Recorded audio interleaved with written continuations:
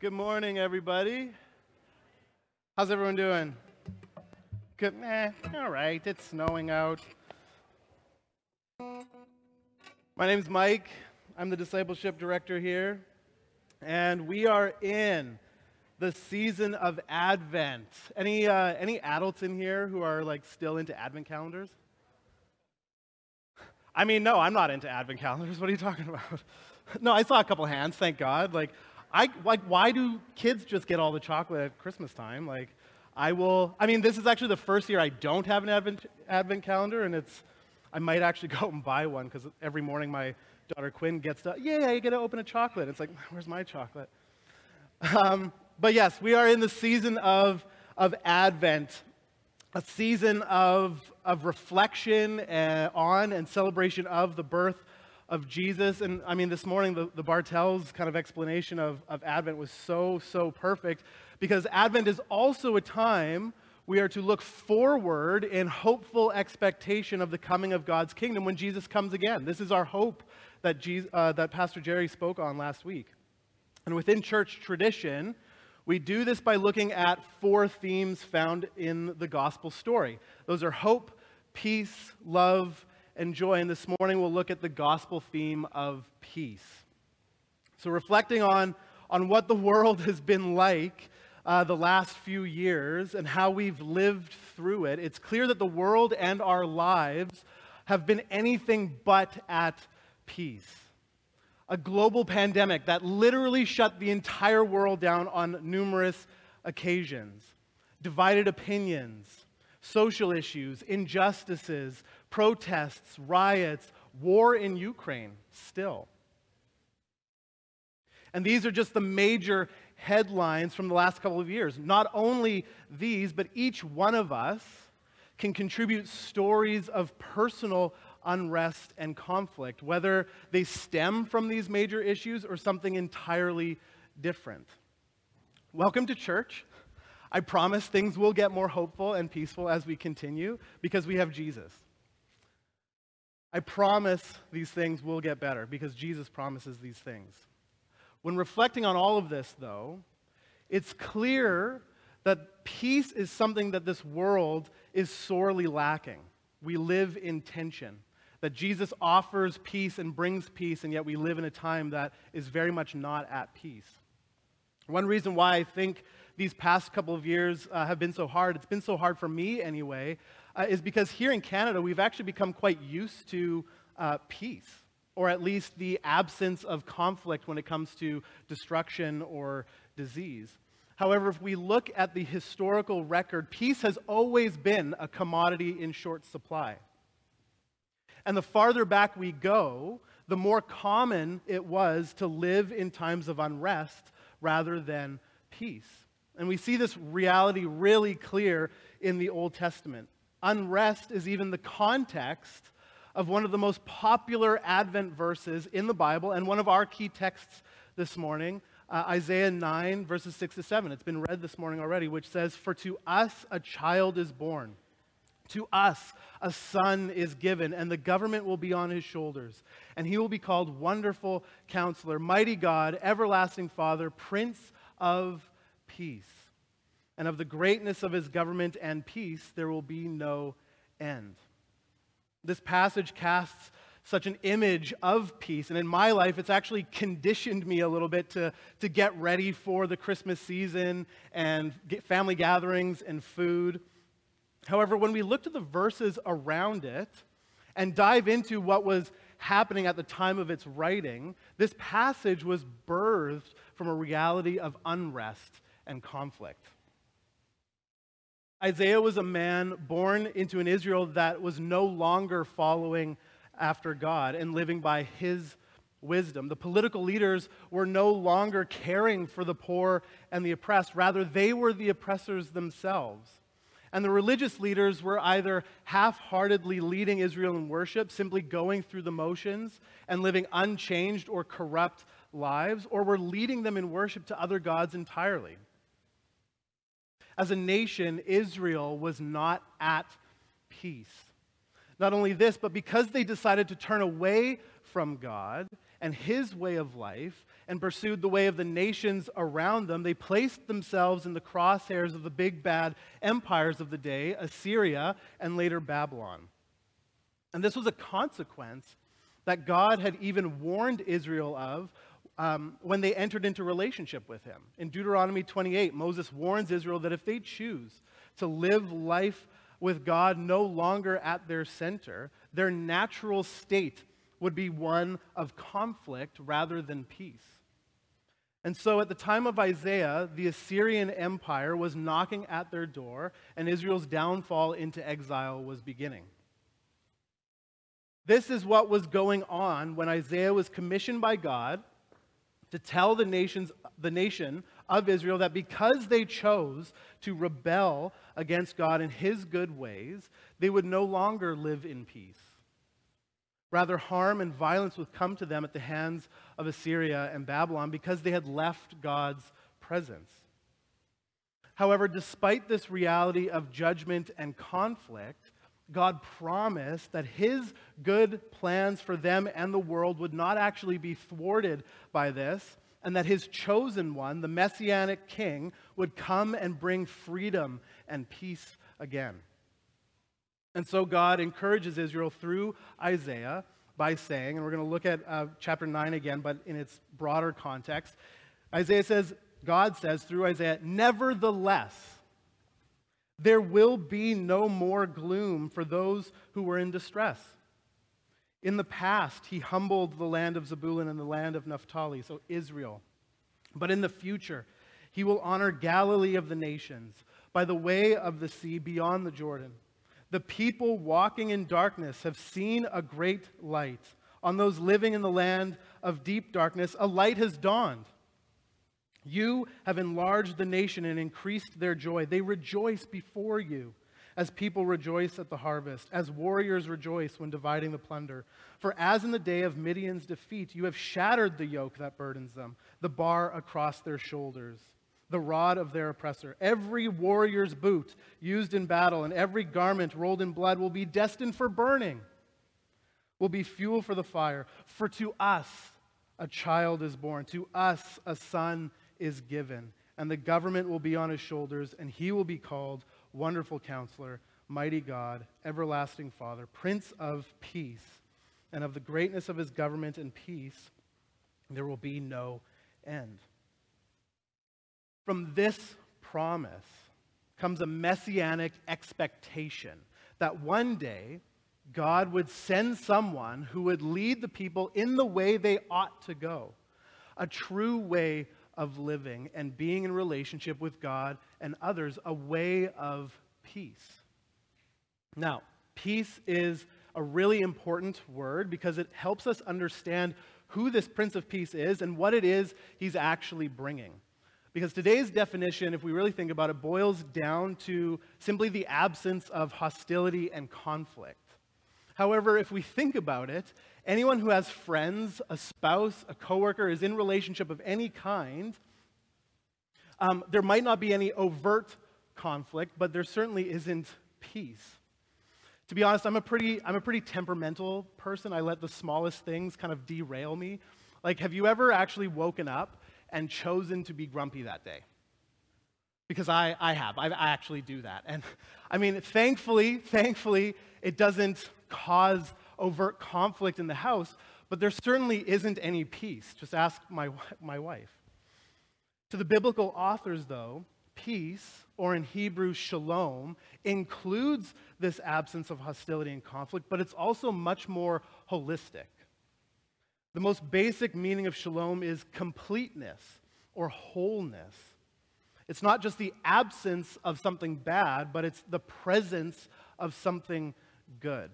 And this word also recognizes the very complex nature of life, and only when everything is in its right place is a person truly at peace.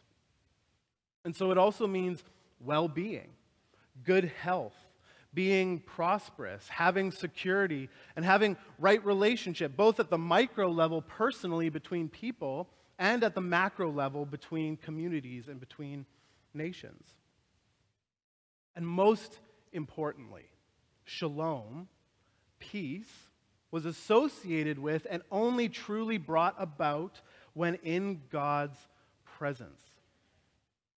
The author and creator of everything good and right, the one who brought order and life and beauty to chaos, the one who we are made in the image of and are meant to reflect his character to creation and all those who fill it.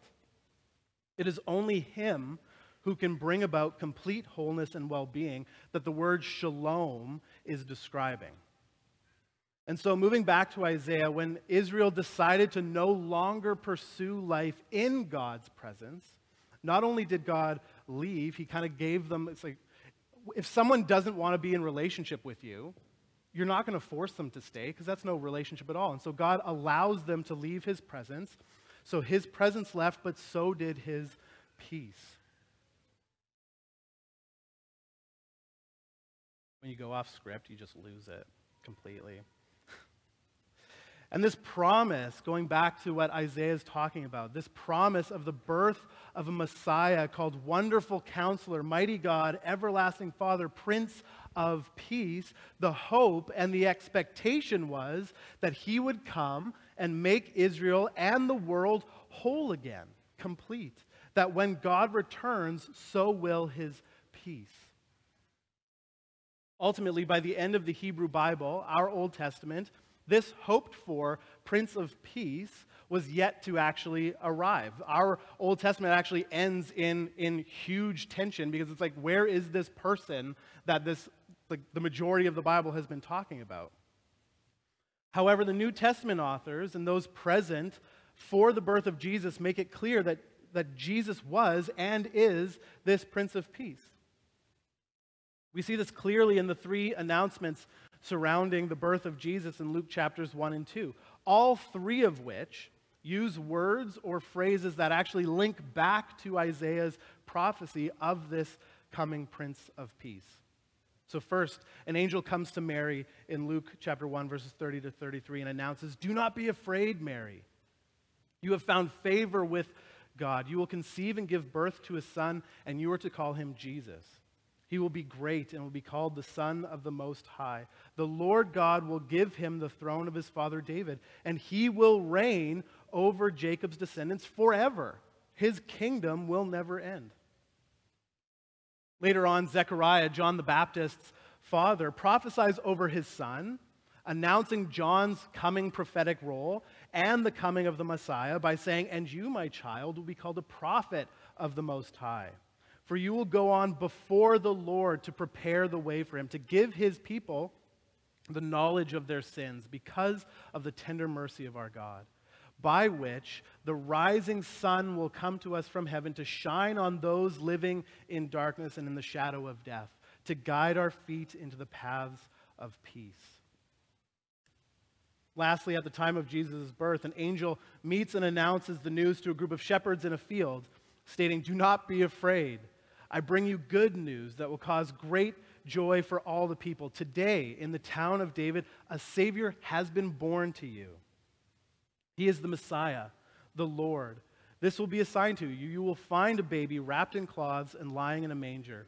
Suddenly, a great company of the heavenly host appeared with the angel, praising God and saying, "Glory to God in the highest heaven, and on earth, peace to those on whom his favor rests." The highlighted portions of these passages are all links pointing back to God's promise through Isaiah. Jesus is the child born to us, the great light shining on those living in darkness, the one who brings peace and will guide all into the way of peace, the Messiah whose kingdom will never end. Now, as incredible as being there would have been absolutely amazing, we can't just stay at Jesus' birth. The reality is the world is perfectly fine staying here, setting up nativity scenes with cute, tiny baby Jesus, ushering in a season of overeating and over-shopping. However, as followers of Jesus, when we reflect on his birth, we are beckoned to remember and reflect on his life, death, and resurrection. Because it's more the life he surrendered on the cross that brought God's peace. So to understand how Jesus is the Prince of Peace, we need to turn to our next key text this morning. Colossians 1:19-23. If you have your Bibles, you can turn there. It'll be on the screen as well. So Colossians 1:19-23. Speaking of Jesus, Paul says, "For God was pleased to have all his fullness dwell in him, and through him to reconcile to himself all things, whether things on earth or things in heaven, by making peace through his blood shed on the cross. Once you were alienated from God and were enemies in your minds because of your evil behavior, but now he has reconciled you by Christ's physical body through death to present you holy in his sight, without blemish and free from accusation, if you continue in your faith, established and firm, and do not move from the hope held out in the gospel."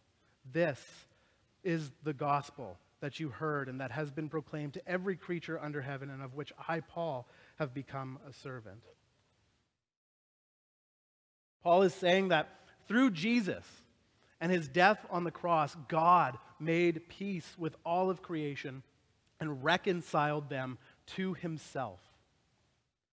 This passage begs us to ask the question, though, what is this peace and reconciliation that Jesus brought through the blood of his cross? And through this passage, and what we see in the rest of the New Testament, Jesus brought peace in three ways: peace with God, peace with others, and peace with ourselves. First, how Jesus brought peace between us and God. And to understand this, we actually first need to look at the conflict. Going back to Genesis chapters 1-3, we see a good God bringing order to chaos and life from death when he creates the world and everything in it. From that point, he moves to create humans, stating in Genesis 1:26-27 that he made humanity in his image and were meant to go out into his creation, cultivating its good potential and reflecting God's character while they do it. Genesis chapter 2 continues by showing the right relationship humanity had with God in the beginning, working side by side in an unhindered and loving relationship. However, this all changes by chapter 3. And for the sake of time, in a very small nutshell, the man and woman were tempted to believe that life outside of God's way was right and good. That if they chose to go their own way, they could decide how best to order life without God's wisdom. And when they agreed to disobey God and pursue a way of life on their own, outside of God's presence, something fundamental to human existence broke. And that this broken nature is something completely other to what we were meant to be as humans made in God's image. Moving forward in the Genesis story and the rest of the Bible, we see humans making decisions without God's love and wisdom to guide them, leading them out of order and life back into chaos and death. And so because we were made in God's image and were meant to reflect him and his character, every wrong we do to his creation, whether that be to ourselves, to others, or to the world, is actually wronging God. This is why David, King David, lamenting and confessing his adultery in Psalm 51, can say in verse 4 that against you, God, you only have I sinned and done what is evil in your sight. Humanity, unprovoked, went to war with God, creating conflict. However, through the rest of Genesis and the Old Testament, we actually see the story of God lovingly pursue his creation, desiring to make a way to come close to his people once again. Since becoming a parent, I reflect more on all the stupid stuff I did to my parents when I was a kid. So my parents are here. They could probably give you the exact details, maybe. But when I was a young kid, packing a bag full of toys and threatening to walk out the door and run away. And the thing is, I know if I had actually done that, I know my parents would have come after me because of their love for me. I hope so anyway, right? I would for my kids, and I know they would for me. And so like a loving parent, God pursued us. And this story develops as God chooses a group of people, the Israelites, out of all the people of the world, to enter into relationship with so that God can pursue his plan of making right again his relationship with all people.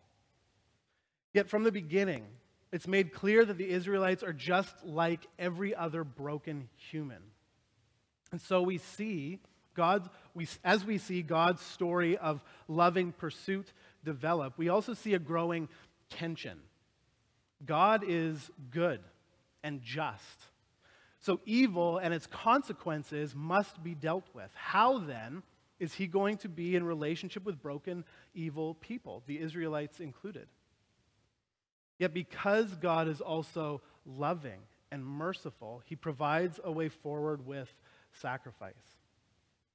God first outlined sacrifice in the book of Leviticus, and the most important one is the sacrifice done on the Day of Atonement. It was a solemn day where all of Israel would gather together, and the high priest would confess Israel's sins and sacrifice an animal whose life represented theirs and whose death paid the price of their wrongdoing.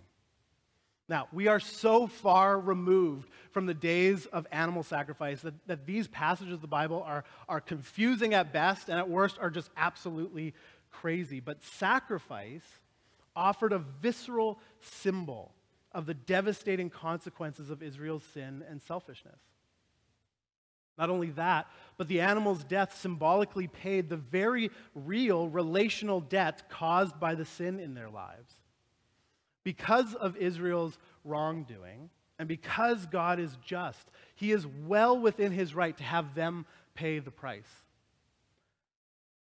However, because God is merciful and loving, he doesn't want to see them have to die, and so he provides the substitute. One reason why sacrifice in the Old Testament is so confusing, one reason why it was so confusing for me, is that we likely view it through the lens of this is our way of somehow appeasing an angry God in the sky, which historically is typically how animal sacrifice was thought of and how it was conducted. But concerning biblical sacrifice, in Leviticus 17:11, God says that the life of a creature is in the blood, and I have given it to you to make atonement for yourselves on the altar. Atonement simply means to cover. So we see here God providing a way for Israel to pay for the consequences of their evil through a substitute provided by God, showing both God's justice and his grace. However, the problem with these sacrifices was that they may have covered for Israel's sins for a time, but they needed to be repeated year after year, showing that they had no power in changing their hearts so they would just stop sinning. Enter Jesus and the cross. Jesus is identified at his birth as the Prince of Peace, the one who will restore peace between God and his creation, as we read back in Colossians, through the blood of the cross. And Peter, in 1 Peter 1:18-19, and the author of Hebrews in Hebrews chapter 10, likens Jesus and his death on the cross as a sacrifice like the one done on the Day of Atonement. But instead of God offering up an animal as a substitute, he offers himself, the one who was wronged. In his pursuit of peace, he offered up his life instead of ours, paying the debt caused by our own wrongdoing and sin, satisfying the requirement of justice, and showing his abounding love and mercy. So, how can we live this reality that Jesus has brought peace with us and God? And there are two things we need to do. First, we actually need to recognize that there's nothing we can pursue that actually further establishes more peace with God, because God was the one who pursued us on his way to the cross. And so it all comes down to remembering this reality by continually reminding ourselves and being reminded by others of what God has done through Jesus to restore peace. And second, because of this, what we need to do is preach the gospel to ourselves always. That humanity broke relationship with God, and by pursuing our own way of life, introduced death and evil to the world. And despite this, God loves us so much that he, the one who was wronged, pursued us. And in so doing, instead of demanding that we pay the price of justice, Jesus, Emmanuel, God with us, sacrificed himself in our place, restoring peace between humanity and himself. This is the gospel of peace and the story of the whole Bible. And this is what we need to constantly remind ourselves of. I have a hard time, personally, I have a very hard time accepting love from people. I'm the discipleship director here. I help run an internship program, and we go through spiritual formation classes. And as I'm teaching them, it's probably teaching me more. But I'm recognizing that I have a difficult time accepting love from people, that I need to provide something to that relationship in order to essentially prove my value. And so I have an even harder time believing that God loves me so much that he died so that I can come back into his presence, and there's nothing that he actually requires of me. He did that out of his own love for me. And I know some of you are probably similar to me. But this is why immersing ourselves into the story of the Bible, preaching the gospel to ourselves is so important, because we will begin to live life from this reality as it sinks deeper into our hearts and our minds. Through his own death, we can now live at peace with God once again. And it's this peace we are meant to live in so that we can live it out, moving us to the second way Jesus brings peace with others. When it comes to relating with people, the way of the world is that differences lead to conflict. If you don't look like us, think like us, act like us, then you must be against us in some way. Fallen human nature leads us to form tribes and then other everyone else, treating them with suspicion and at times hostility. We see this almost anywhere we look, and how polarized we are on almost anything, whether that be important things like political or social justice issues, or whatever silly thing is currently trending on social media. Rather than discussion and being willing to be wrong or change our opinions, we attempt to completely annihilate the opposition in a my way or the highway mentality. And if that doesn't work, then we simply cut them from our lives, choosing to stick with those who are the same as us. This is actually the way of the world. However, we see a different way brought about by Jesus. And we first see this way in his life through the very people he calls to be his followers. Luke chapter 6, 12 to 16 outlines who Jesus chose from among his disciples to be his closest followers, the ones he would entrust to lead his church after he leaves. And so Luke recounts, one of those days, Jesus went out to a mountainside to pray and spent the night praying to God. And when morning came, he called his disciples to him and chose 12 of them, whom he also designated apostles. Simon, whom he named Peter, his brother Andrew, James, John, Philip, Bartholomew, Matthew, Thomas, James, son of Alphaeus, Simon, who was called the Zealot, Judas, son of James, and Judas Iscariot, who became a traitor. Now, not only is this a group of guys from different backgrounds, that alone can lead to conflict, as anyone with a group of friends knows, but we see two names in particular that really show that following Jesus and his way brings peace with others. And these are Simon the Zealot and Matthew, also called Levi, who we see a chapter back was a tax collector for the Roman Empire. These two people, prior to meeting Jesus, could not have been more different. Being called the Zealot likely gives us a glimpse into Simon's past life. The Zealots were a group of Jews who planned and actually took violent action against the occupying Roman forces in Israel. He was a freedom fighter or a terrorist, depending which side you were on.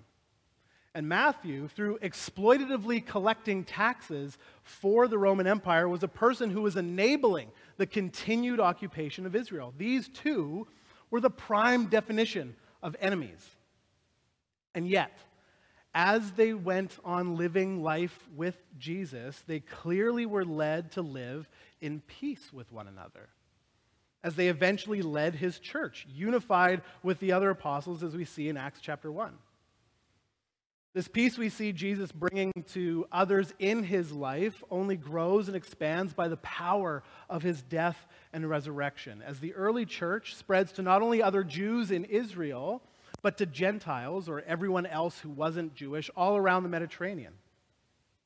As the good news of what God had done through Jesus to draw all people back into his presence was being shared, all kinds of people from different cultures and ethnicities and socioeconomic backgrounds began following Jesus and experiencing the presence of the Holy Spirit in their lives, like the Jewish Christians.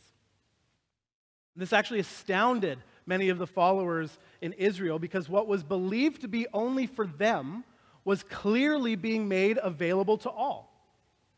A devout Jew prior to following Jesus would not have had any dealings with a Gentile for fear of becoming unclean. This was one of the shocking things about Jesus when he went and spent time with and ate with people deemed unclean, people who were to be kept at a distance. But Jesus came close. And with the spread of the gospel and the power of the Holy Spirit, Jesus was drawing unlike people together. Much of Paul's letters are devoted to explaining this new reality, that in Jesus and the peace he brings between us and God, he is enabling us to be at peace with those we would normally not want anything to do with. Because again, our fallen human nature tempts us to view anyone not like us with either suspicion or hostility. In fact, the entire letter to the Ephesians is about the peace we now have with others that is offered through the good news of Jesus.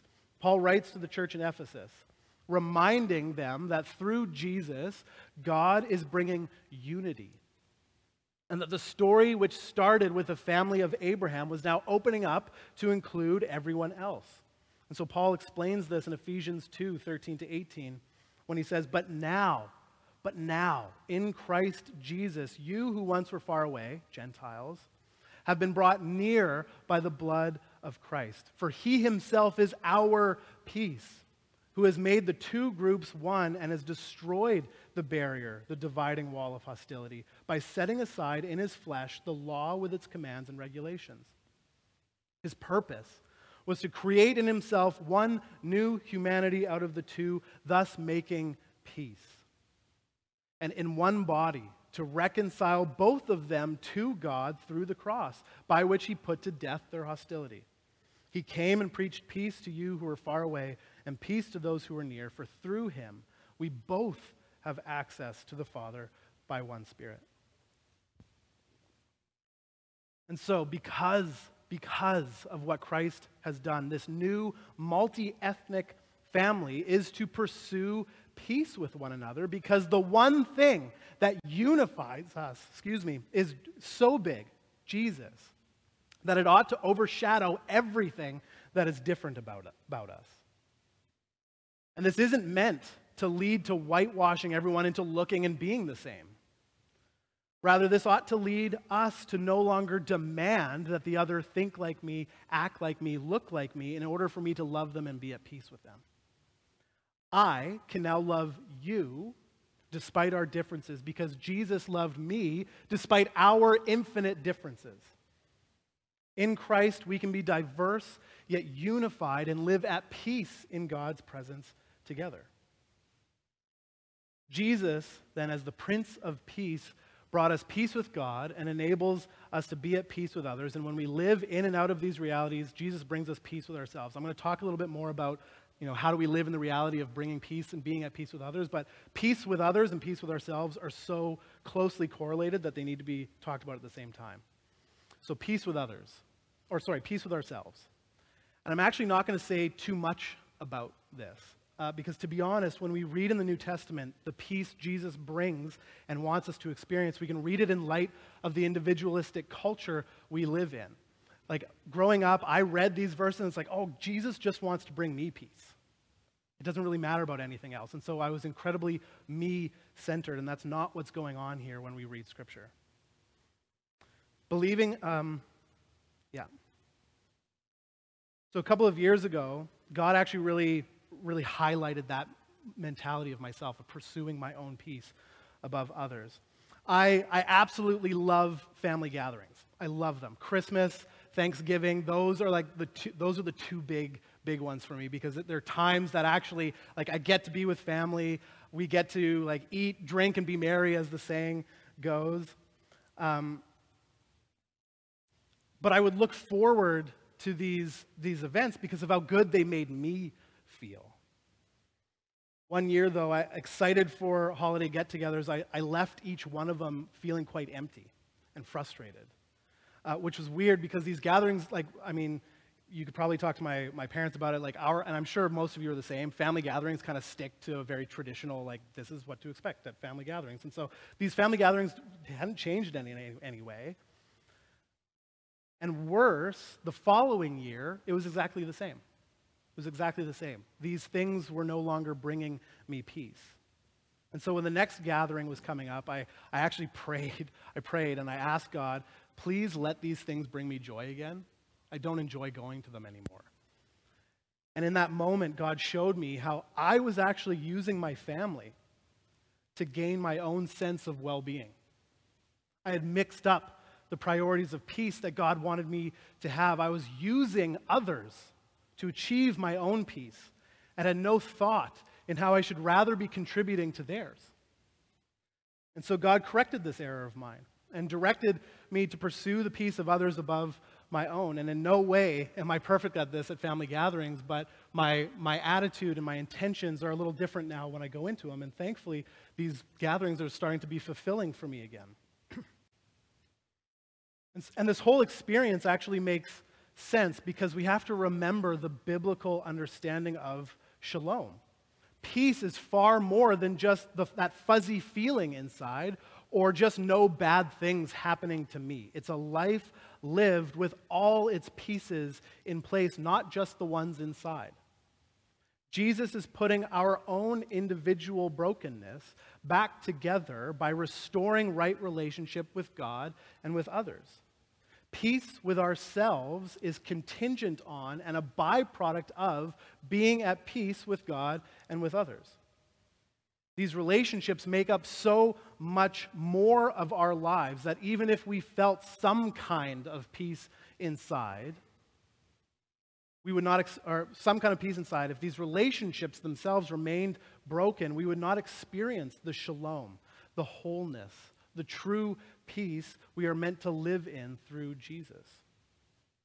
And so now, in light of this reality, how are we to pursue and experience peace with others and ourselves? By pursuing and experiencing Jesus, and in so doing, cultivating a relationship with the Holy Spirit. It's actually really, really simple, but it's very difficult, as we all, I'm sure, know. But Jesus, on the evening leading up to his death, spoke to his disciples about what was to come. And John records these very powerful words in John chapters 14 to 16. And in this conversation, Jesus encouraged his followers then and now to follow him when he says in John 15, verses 4 and 5, "Remain in me as I also remain in you." Or how other translations put it, "Abide in me as I abide in you." No branch can bear fruit by itself. It must remain in the vine. Neither can you bear fruit unless you remain in me. I am the vine. You are the branches. If you remain in me and I in you, you will bear much fruit. Apart from me, you can do nothing. And ironically, he's telling his followers to remain in him in the same conversation he's telling them that he's leaving them. But he goes on again and encourages them by saying, in chapter 16, verse 7, "Very truly I tell you, it is for your good that I'm going away. Unless I go away, the advocate will not come to you, but if I go, I will send him to you." And earlier on in chapter 14, verses 26 and 27, that the advocate, the Holy Spirit, whom the Father will send in my name, will teach you all things and will remind you of everything I have said to you. Peace I leave with you, my peace I give you. The peace Jesus leaves for us is the peace found in his presence, empowered by the Holy Spirit. We are to follow the Prince of Peace in his ways, and it's the Holy Spirit who will help us do this. And so we need to create space. This takes a little bit of effort on our part. We need to create space in our day, every day, to ask the Holy Spirit, help me live like Jesus. Help me live in his peace and live out his peace with others. And then we need to listen. Because when we create space to read our Bibles or to pray, the more we're going to actually feel the Spirit nudging us to attend to areas of our lives where we're perhaps pursuing our own peace rather than others, or when we're at work or church or life group, we're going to sense the Spirit prompting us to choose a different way when that person who just grates us the wrong way begins to talk. And we each have one of those people in our lives, and we are actually that person in someone's life. But the Spirit will invite us to act in a way that leads to peace. This is a life that is abiding with Jesus. And the more we do this, the Holy Spirit will begin growing the fruit Jesus was speaking of, some of which Paul mentions in Galatians 5:22-23. Love, joy, peace, patience, kindness, goodness, faithfulness, gentleness, and self-control. And if we notice, most, if not all, of these fruit are relational and are best expressed when interacting with others. And so the Spirit wants us to actually begin pursuing and doing the work that pursues this fruit with others. We don't just spend an hour in prayer asking for peace with others and God just snaps his fingers and makes that happen, as great as that would be. Peace, like all growth into Christ-likeness, requires effort on our part as we take our lead from the Holy Spirit. Peace with that coworker, with a family member, with that neighbor, whoever, requires us to take steps toward reconciliation. And in our doing, the Spirit does his work of cultivation, leading us to work side by side with God in loving relationship, reflecting his image out into the world and bringing his peace. All the while, we are becoming more like Jesus and experiencing more peace with ourselves as well. Because of what Jesus, our Prince of Peace, has done, we now have peace with God and can experience peace with others and ourselves. And the Advent season beckons us to pursue him and his way of life. And as we are led by and keep in step with the Holy Spirit, we will live from the peace we have with God and begin pursuing peace with others and experiencing peace with ourselves. And all this as we wait in hopeful expectation, as Pastor Jerry talked about last week, of Jesus' return, bringing his peace to complete fullness. So as I mentioned, we need to begin or make more space in our days to ask the Holy Spirit to help us become more like Jesus, help us experience the peace God desires for us and for others. And so right now, as we did last week, we're going to move into a time of prayer and response. And so if you have something that you need prayer for that's not really kind of on topic or whatever, which is totally fine. We have our crosses on either side. You can go in just a moment and pray with a team from our prayer team. You can also write your requests on a sticky note, place them on the cross, and our prayer team commits every day of the week to pray and lift you up in prayer, these requests. If you're joining us online, you can put your requests in the chat, or you can text Joanne, our care pastor, at 204-226-7254. However, let's also use this time to invite the Holy Spirit to draw us deeper into the peace Jesus brings. Maybe in this moment, you just need to preach the gospel to yourself and reflect on God's love and pursuit of you and praise him. Or maybe you need to invite the Spirit to search your heart and see where there is conflict with others or where you're placing the pursuit of your own peace above others. And then ask the Holy Spirit, help me be like Jesus. Help me pursue God's peace in this. And then listen and see where the Spirit leads you in that moment. So whatever you need to do right now, let's move into a time of prayer and respond to the Holy Spirit. You can stand with us as the worship team leads us.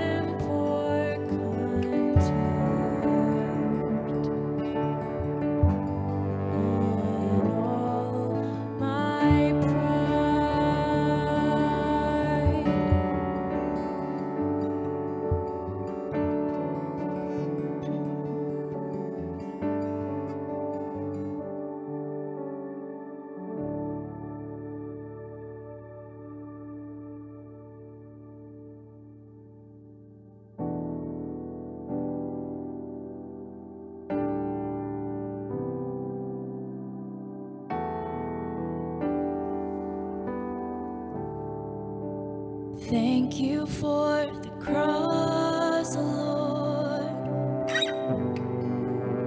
Thank you for the price you paid, bearing all my sin and shame. In love you came and gave amazing grace. Thank you for this love, Lord.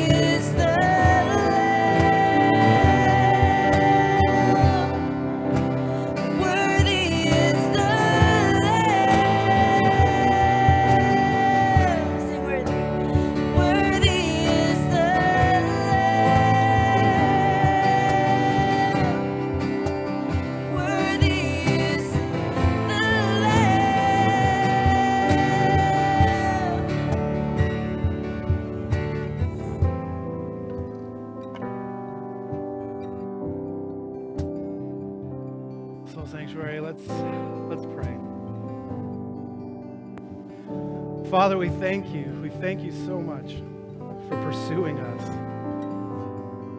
for making a way for peace to be restored through Jesus. Holy Spirit, lead us into the way of peace and empower us to take steps with ourselves and others that shape us more into the image of Jesus, our Prince of Peace, now and forever. In Jesus' name we pray. Amen. Soul Sanctuary, in ancient times, the one who offered a blessing raised their hands, and those wanting to receive the blessing did likewise. May we know the lengths the Father went to pursue us and bring us peace through Jesus.